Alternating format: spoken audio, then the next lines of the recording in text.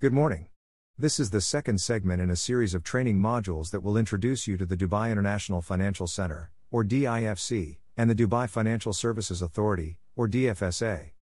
Do read through the first segment for a detailed introduction to the DIFC and the DFSA, the core principles for authorized firms and individuals and supervision practices of the DFSA.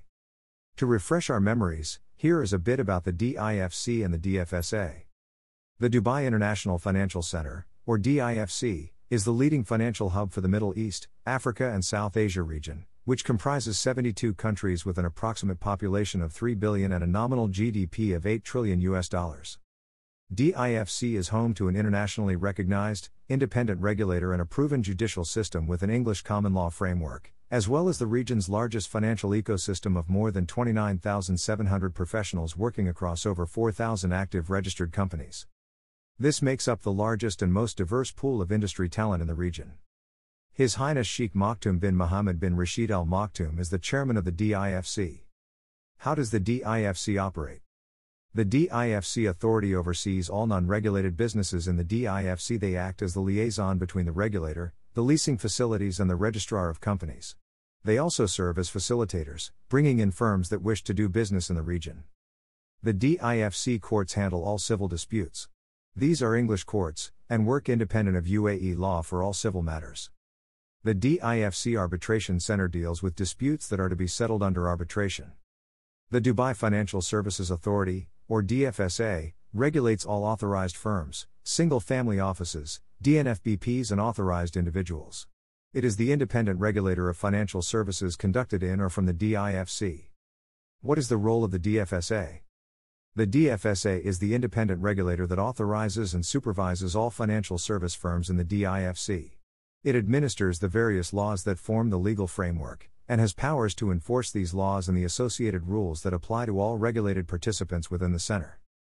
In addition to regulating financial and ancillary services, the DFSA is responsible for supervising and enforcing anti-money laundering, AML, and counter-terrorist financing, CTF, requirements applicable in the DIFC. Okay. Let us now learn more about the firm, its services and the systems and controls associated with operating out of the DIFC. How many licenses do you have? Every authorized firm has a commercial license from the DIFC that allows the firm to operate out of the center. It also has a financial services permission from the DFSA that allows it to conduct financial service activities as authorized by the regulator. Your firm has financial service permissions from the DFSA to engage in the following activities: managing assets, advising on financial products, arranging deals in investments, and arranging custody. Let's briefly go over the definitions of these activities. Managing assets means managing on a discretionary basis assets belonging to another person if the assets include any investment, crypto token or rights under a contract of long-term insurance, not being a contract of reinsurance. This includes portfolio management on behalf of clients on a discretionary basis and managing real assets under an LPOA. Next, advising on financial products. Advising on financial products means giving advice to a person in his capacity as an investor or potential investor, or in his capacity as agent for an investor or a potential investor, on the merits of his buying, selling, holding, subscribing for or underwriting a particular financial product, whether as principal or agent. Third, arranging custody. Arranging custody means arranging for one or more persons to carry on the activity described below. A. Safeguarding and administering investments belonging to another person. B. In the case of a fund, safeguarding and administering fund property, or C. Acting as a central securities depository. Finally, arranging deals in investments. Arranging deals in investments means making arrangements with a view to another person buying, selling, subscribing for or underwriting an investment, whether that other person is acting as principal or agent. The arrangements include A. Arrangements which do not bring about the transaction, and B. Arrangements comprising or involving the receipt and transmission of client orders in relation to investments or crypto tokens. We now come to the clients that you can deal with. Depending on your license, you may be able to deal with retail clients as well, specifically, if you have a retail endorsement. A small note on client classification. The DFSA recognizes 3 types of clients: retail, professional, and market counterparties. There are 3 routes through which a person may be classified as a professional client. 1. Deemed professional clients.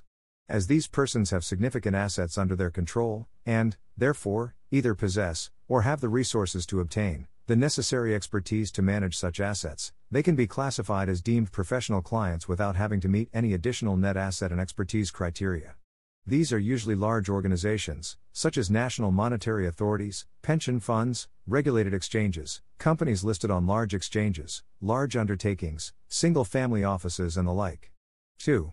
Service-based professional clients, person obtaining advice or arranging credit for the purposes of corporate structuring and financing can be classified as a professional client based on the nature of such activities, which are generally sought by persons with greater expertise and resources than retail clients. Such advice and arranging occurs in the context of takeovers and merger activities and capital raising activities of companies, including any initial public offerings or other offers of securities for capital raising purposes. 3. Assessed professional clients. An individual can be classified as a professional client if the individual has net assets of at least $1 million and either is, or has been in the previous 2 years, an employee in a relevant professional position of an authorized firm or a regulated financial institution, or appears on reasonable grounds to have sufficient experience and understanding of the relevant financial markets, products and transactions and any associated risks. 4. Okay, that was about the types of clients.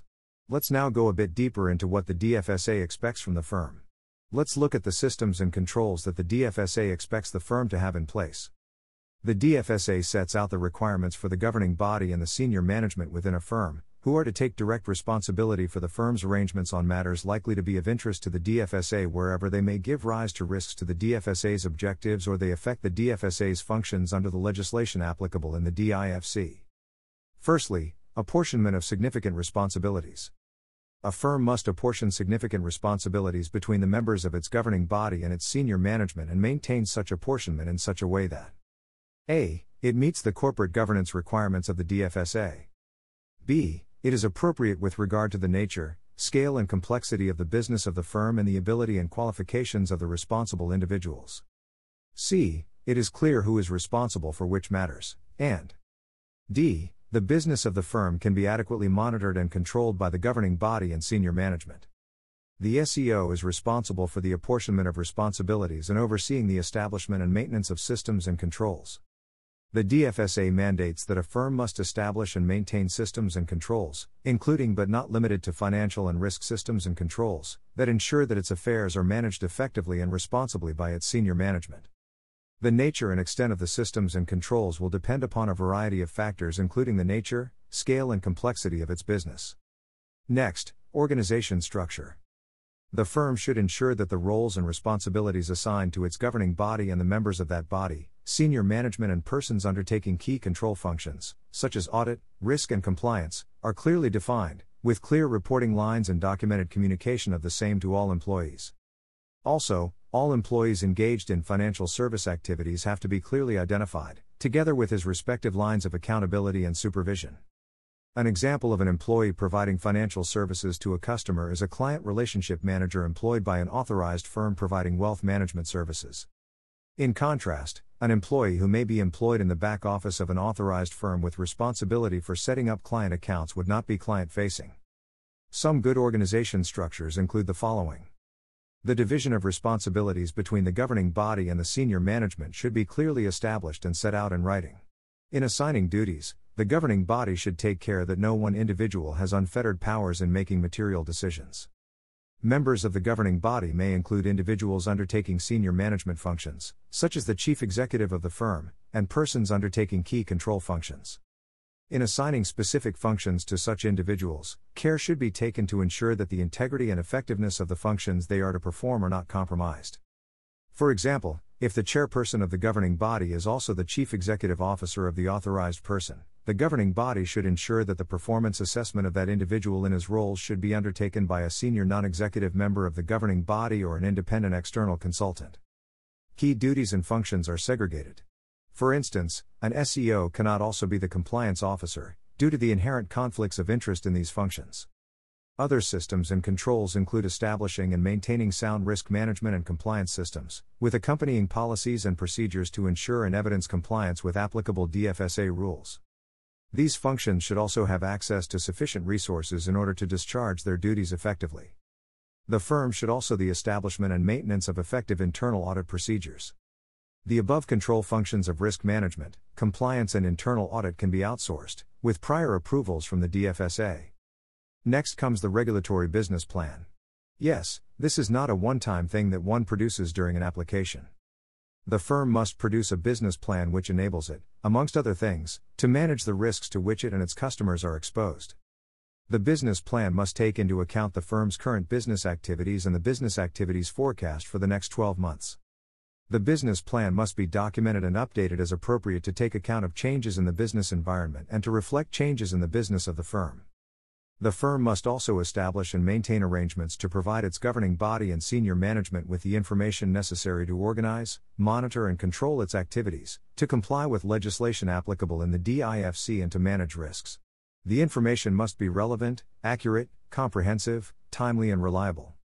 The DFSA also expects the firm to ensure that the SEO, the compliance officer, and the money laundering reporting officer remain competent by completing a minimum of 15 hours of continuing professional development, CPD, in each calendar year.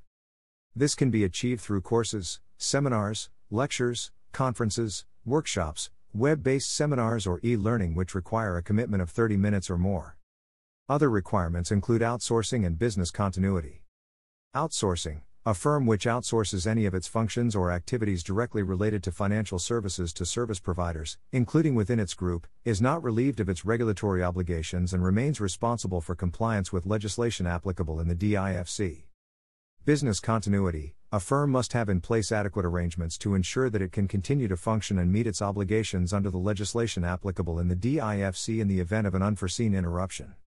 This brings us to the end of the second module of the training session, Introduction to the DIFC and the DFSA. Here is a bit about how we at 10 Leaves can help you.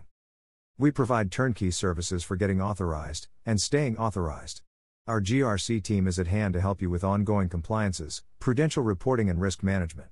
We also assist you with maintaining good corporate governance in the firm, one aspect that is much overlooked by most firms that we have consulted. In addition to this, we help with accounting and bookkeeping activities and filing of VAT returns on a regular basis. The newly issued tax laws may also be relevant to the firm, and we will assist you in registering with the authorities and creating tax efficiencies for the business. Well, that's it for today. Thank you for listening, and do get in touch with us by writing into us at connect@10leaves.ae. Do also visit our website at www.10leaves.ae. Have a good day.